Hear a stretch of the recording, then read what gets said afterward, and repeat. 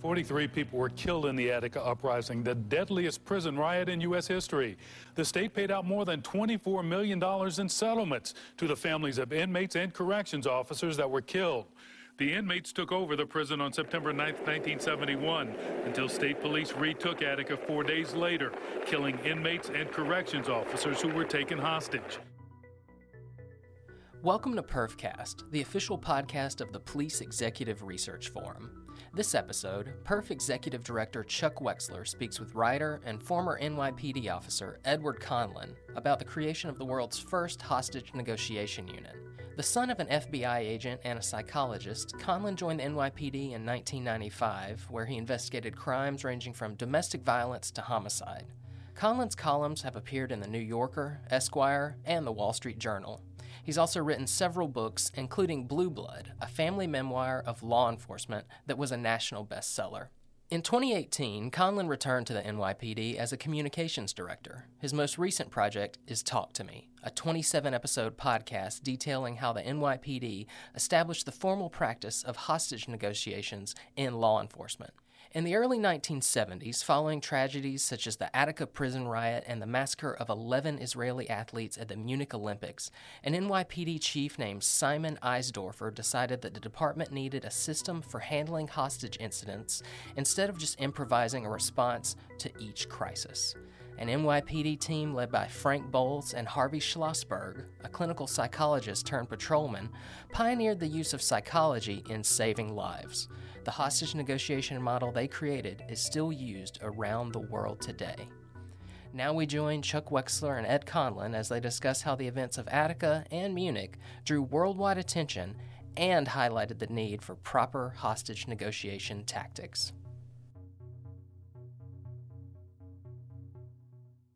Why was Attica so significant in what happened and what didn't happen? Well, Attica was one of the big incidents when they decided we have to have a systematic approach to hostage crises.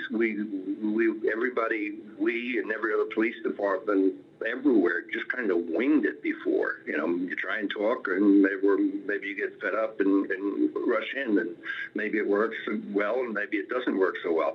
But everything was improvisation.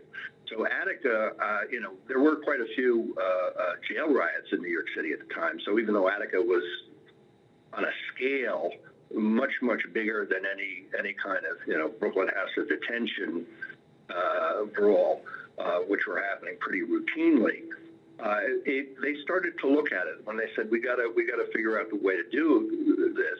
They looked at Attica, and Attica was... They just did about everything wrong in Attica. When the 1,200 inmates took over the prison, first 2 people were intermediaries, and then 30 people were intermediaries. The warden, or rather the state superintendent of corrections, initially was negotiating, and he was the right guy to negotiate. They were asking for the governor. You don't bring in the governor. You don't bring in the celebrity, you don't bring in the mayor, you don't bring in whoever, because you want a little bit of distance. You need a credible representative authority, but you don't want the absolute boss. Sometimes you want to stall. You want to say, listen, I gotta check with my boss, see if that's okay. The inmates wanted Governor Rockefeller to come, and he didn't come. This was all new, Ed, right? I mean, people just didn't know who should negotiate, how they should handle it. I mean, it was really incredible lessons that came out of Attica, didn't it? Our notion of Attica today is not what it was in the early 70s. Clearly, it was a mess. The large majority of the people were killed, hostages and inmates were killed during the retaking of the prison. The urgent lesson for that was that you do not have to go in unless you really have to go in, and they didn't have to go in. They needed the governor to let the process work out. Only he had the authority to say, keep talking, or go in or don't go in.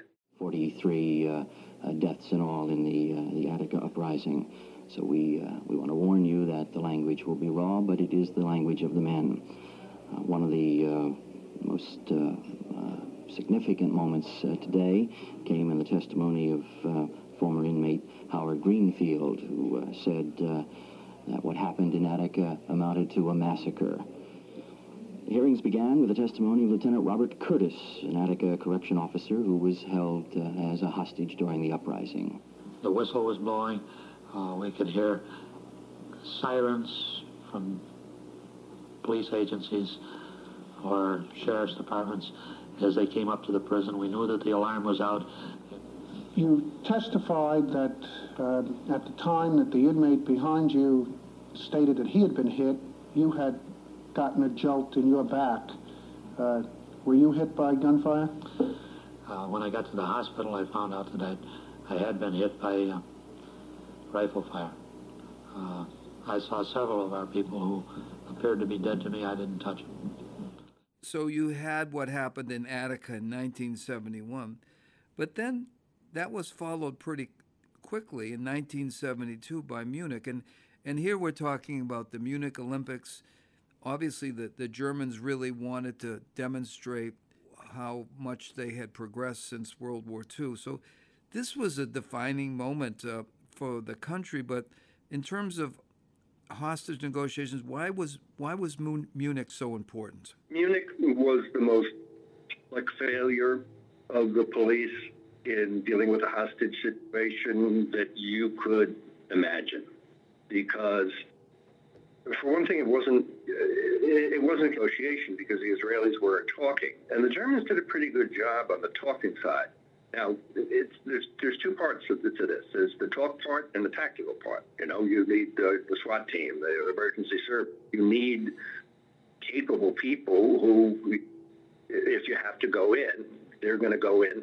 The Germans didn't have that, so they also they had some success in bargaining, in delaying, in compromising. Early on, the Black September, they broke it about 5 a.m, and they were going to start shooting people, at noon, one person every hour, or two people every hour, and the German officials managed to get them not to. But they couldn't deliver anything on their end. The argument with Black September wasn't with the Germans, it was with the Israelis, and the Israelis weren't going to agree to any concessions. So the negotiation was kind of empty, but successful in its own terms because they bought time. The gunmen shot dead 2 Israelis and are now holding 20 athletes and 6 officials as hostages. The guerrillas are demanding the release of 250 Arabs held prisoner in Israel and have set noon as the deadline for their release. Negotiations are going on with the German government. And nobody got killed through the afternoon and into the evening until they moved the whole show out of the Olympic Village to the military airport, where they said, untruthfully, that there was a plane waiting to take all of them, Baker and hostages, to Cairo. The Egyptian government wasn't going to let that happen. So there was going to be a tactical ending to this story. And the Germans didn't have a SWAT team. They just got a couple of cops, 5 cops, which was far too few. They based, when one of the German official, the interior minister, had got in to see the hostages and see who's alive and how many there were and so forth. He only saw 5 terrorists. So they said, okay, there's 5 of them. Let's send 5 cops to the airport. So, and these guys were not especially trained. They were better than average marksmen. They volunteered. They didn't have radios. There was no way of communicating with them. They didn't have scopes. They didn't have night vision. They didn't have anything. So these 5 cops, very brave, they stationed them around where the plane was supposed to take off, and they couldn't communicate with each other. And one of them was killed, another was shot, and all the hostages were killed. And only a couple of the terrorists were killed as well. So it was just an absolute mess that the whole world saw. After the Munichs, you had the NYPD chief, Simon Eisendorfer. He comes in, he says, we can't improvise on these kind of issues. We need to have a response.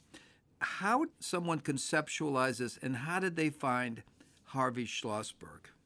Now, Harvey Schlossberg, he was a patrolman in 1971, and there was a new police commissioner who came here, and he was looking through personnel files, and he sees Patrolman Schlossberg, assigned to the accident investigation section, as a PhD. He thought it was a misprint.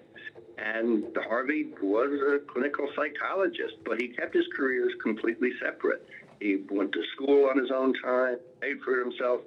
He started as a cop just, as a temporary job in his mind. I got to work until I get my master's, and it worked out for him. He liked being a cop, but it was completely separate. He had his practice on the weekends or nights or whatever, and he did not expect to be made the department psychologist, which is what the police commissioner made him once he noticed he had this degree. So that's only, I think, December 1971. So September 1972, 9 months later, when Chief Eisdorfer says, we got to come up with a plan for hostage situations, I guess we should have a psychologist. Hey, there's the guy. And he figured, well, I'll just look up, I'll do the research. There's got to be some published material on this. Psychologists, they do studies all the time. There's just got to be reams of this stuff lying around. And there wasn't anything. There was no study of the psychology of hostage takers or the best way to approach them. And Harvey was a Freudian. Harvey's school of thought, was dominant in American psychology in the middle through the end of the 20th century, I think. But he knew that, in a hostage situation, you can't talk to the guy for 6 months about his mother. Because he knew as a cop, this is the street. It's fast. You've got to move quickly. There's no slow unspooling of hidden traumas in dealing with this particular patient. This isn't just police culture or how guys think, and we got to be tough guys sometimes. And Harvey's insights, and again, he was just starting from scratch. So he's saying, what are we dealing with in emotional terms? Well, we're dealing with frustration. We're dealing with just somebody not getting what they want. Most hostage takers don't intend to take hostages. That they want to rob a bank and they get caught, so they think this is the way out. So they don't get what they want. A lot of times, conflict. That's wanting two things at the same time. Somebody, obviously doesn't want to go to jail, but is also enjoying a lot of attention. There's reporters there asking what the guy thinks, and what does he think about this? And this usually very insignificant person becomes very prominent. Everybody wants to know everything about it. So he enjoys that, even though he doesn't want the situation to end the way he expects it to end, especially if he's seen Dog Day Afternoon. This is what's interesting about the NYPD, Ed. You find these people, Ed Conlon being one of them, Harvey Schlossberg being another, they're very unique. I mean, this is Harvey Schlossberg. He's a cop. And on the side, he's a psychologist. And suddenly he gets picked. He had his work cut out for him. Because let's go back to that period. Because as you think about the thinking in policing, in that period in the 1970s, first go through the door. Go in and get those guys. I mean, yeah. What are you hanging around here for? Come on, you guys know what you have to do. Harvey Schlossberg, patrolman, psychologist, he had to get the NYPD to think completely differently. That sounds like a huge challenge. The first great bit of luck, obviously, was Harvey and Harvey's brilliant invention of this plan. Frank, wound up being commanding officer of the team for the first 9 years. And I think there was like 300 jobs. He freed over 800 hostages. He happened to be the perfect guy for the job. He's a very good talker. He's a very good listener. He doesn't have a big ego. If he makes a mistake, he apologizes. He can connect to people. And had it not been that guy, it might not have worked. And Frank only got the job because the lieutenant who was supposed to take over the training lived upstate in Rockland County, and the training was near Coney Island. And he says, geez, I don't want to drive for 2 hours a day. Frank, you want this? And that's how they got Frank, who happened to be the perfect guy for the road. I mean, he worked as for the phone company before. And so he was good with communications equipment, jerry-rigging, throw phones. He was just the perfect guy for the job, and he believed in it. He says, what Harvey was saying made complete sense to me. He taught me, and he took it to heart. And Frank and Harvey taught hundreds of departments all over the country, Canada, England. These guys, spread the gospel. Co-author of the program and partner in Bolz's double act is Harvey Schlossberg, a former detective with a degree in psychology. What we do is maintain control of the situation. He's going to talk to our negotiator or he talks to nobody. We don't want lawyers, mothers, priests. We don't want them talking. Basic principle, very, very simple. The theory is that if a guy kills somebody and he's talking to his mother, or he kills somebody and he's talking to a priest, what more can you do than provide that, you know? It kind of gets you off the hook, so it's something we do for emotional reasons. On the other hand, if you really think about it logically, if this guy thought his mother loved him, if he got along with his wife, if he believed in the teachings of the church, he wouldn't be doing what he's doing. Very often, this is the audience he's playing to. Remember, again, back to the theater of terror, there's always an audience. This might be the audience, and if you provide the audience, the show must go on. I am Frank Bowles, the police department negotiator. And now you're identifying who you are, your first name, your last name. Police department negotiator, it gives you some authority, but the term negotiator is a nice term. I mean, there's nothing bad ever associated with negotiators. Even if somebody is shooting at you, if you have good cover, if you're behind a solid brick wall and the bullets that they're shooting at you cannot get at you, then you don't have to return fire and you don't have to endanger the other hostages. We'd seen in some instances, in some locales, where innocent people were shot by their would-be rescuers. I think the best example was Attica. Finally, there's anxiety. And Harvey said, "This is fear. You're afraid of something specific. Anxiety is free-floating. You're just sort of afraid of everything." And he said, what cops have to do in this situation is to make that, in a way, is you turn that anxiety into fear by making the officer and the negotiator the object of all of that anxiety. It's to lower the temperature. And the key insight in reducing that anxiety is that time, almost always, is on your side. Once a bond forms between the negotiator and the hostage taker, they're not they're not falling in love. There's not any great friendship forming. But if you're trading, if you're making bargains, if you're making agreements, they're saying, let one person out, we'll send in some food, we'll send in cigarettes, we'll send in coffee. That person is living this paranoid nightmare. Everybody's trying to kill me. And when they realize, oh, they're not trying to kill me, he's actually not the worst cop I ever met, you can do business then. People, when their anxiety is lowered, they realize that they have more choices than they thought an hour ago. The cops are going through, this is another insight, they're going through the exact same thing emotionally as the hostage taker. I mean, they're feeling fear, they're feeling anxiety, they're frustrated, they're conflicted, they want it over today, they want it over right now, but that waiting is the way to go. So hostage takers who've had negotiators who've had heart attacks, who've had all kinds of problems after the fact with the stress of the situation. It's interesting because I went through Harvey's class in the 70s with Bill Bratton. And I remember one part of the training was managing anxiety, just what you said. In other words, if you had a hostage taker and they weren't cooperating, you might say, move in the SWAT team to raise their anxiety.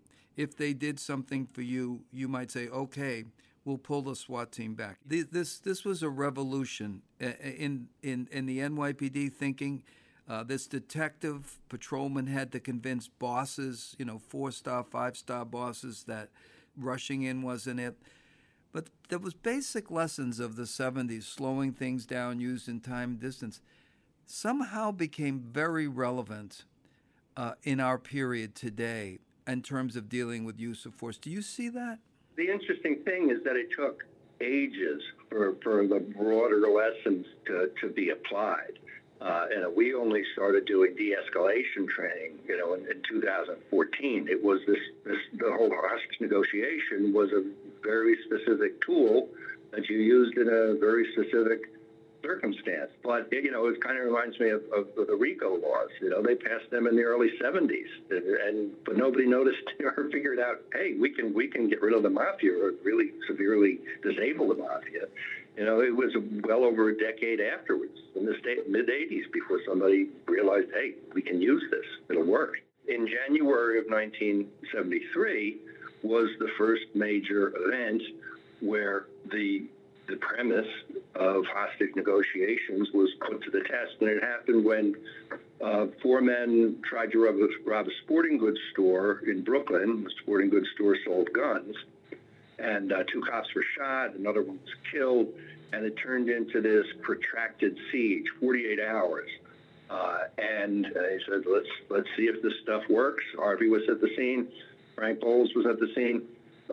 Frank really wasn't a major player in it. Ben Ward, who was a deputy commissioner, went on to become the first black police commissioner, he was there.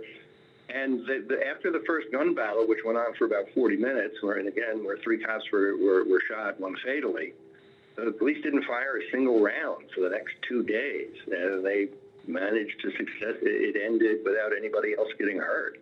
It was a major success, and it was very, very public. And as I say, that was those days were not the best days for the NYPD, because crime had been out of control since the mid-'60s. The Knapp Commission had published these devastating exposés of police corruption, and it was all true. But it was really demoralizing for cops, all kinds of cops, the cops who never took a nickel in their life. These are cops. If this cop's wife got a new coat, the neighbors would look and roll their eyes. I better know where that money came from. So it was a horrible time for the police department. I remember Harvey told this story about this program. He consulted with the who's who of psychiatrists in New York. And he said he had devised some kind of system that when there was a hostage situation, the phone would ring in each of their offices, and they'd pick up and they'd consult. That's what psychiatrists do, right? They talk to each other. And he said, the day this happened, he said, we'll try the system. They picked up the phone, they answered it, and, he told them what they had. And one psychiatrist said, why don't you lob in the tear gas? And Harvey said, well, it's a wooden structure. If we lob in the tear gas, the place will probably ignite on fire. And there was a pause, and then the psychiatrist said, well, if you do it fast enough, they should escape. And Harvey, in Harvey's way, said, that wasn't the response I thought I was going to get from the who's who of psychiatrists of New York. Yeah, they all showed their inner Dirty Harry when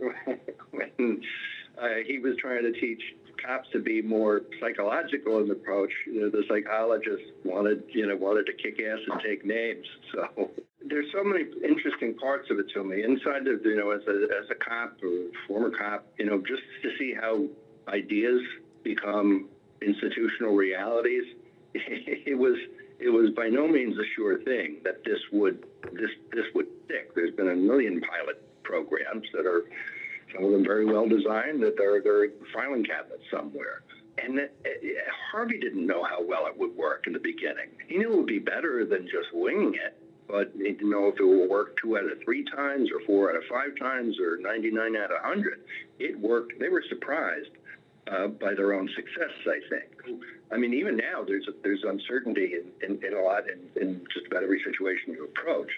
And that it worked. I mean, and it worked in negotiation and obviously hostage situation, but it can work in a whole variety of much wider series of circumstances that cops deal with every day. I mean, you de-escalate, you calm people down. Obviously there are times you're threatened, you have to respond in kind and meet force with superior force. But in most instances, you can lower the temperature and come to a better resolution. Thanks for listening to this episode of PerfCast, the official podcast of the Police Executive Research Forum. Please be sure to subscribe on your podcast platform of choice and stay tuned for upcoming episodes. For more information on Perf, visit www.policeforum.org or follow us on Twitter @PoliceForum. Thanks again for listening.